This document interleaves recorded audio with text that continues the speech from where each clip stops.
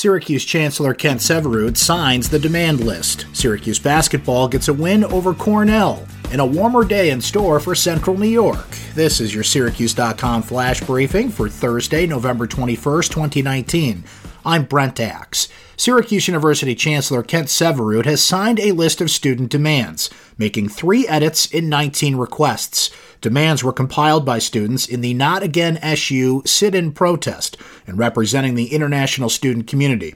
Students began to speak out against racism and bigotry after a series of incidents over the last 2 weeks, beginning with racist graffiti discovered in a bathroom stall of a residence hall.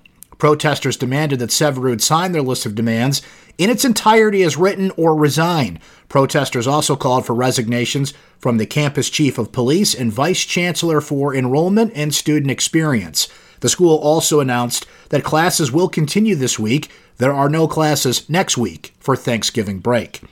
The Syracuse basketball team got a 72-53 win over Cornell at the Carrier Dome Wednesday night. Jimmy Boeheim, head coach Jim Boeheim's son who plays for Cornell, had 25 points, but it wasn't enough as the Orange pulled away in the second half for the win. Elijah Hughes had 22 and 7 assists for the Orange. Bucknell is next up for Syracuse on Saturday at the Dome with a 12 o'clock tip-off.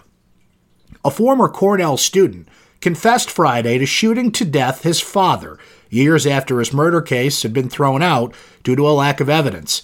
Charles Tan escaped a long state prison sentence in his father's February 2015 death after a jury deadlocked, and a judge threw out the case because prosecutors couldn't put the murder weapon in his hands. In a bid to reduce his federal sentence, Tan took the extraordinary step of admitting the murder in federal court documents filed in Syracuse. Well, we're looking at a high of about 48 degrees with some sunshine in central New York on this Thursday. Been a little warmer than it has lately, so hope you enjoy it. This is your Syracuse.com flash briefing for Thursday, November 21st, 2019. I'm Brent Axe. Have a great day, everyone.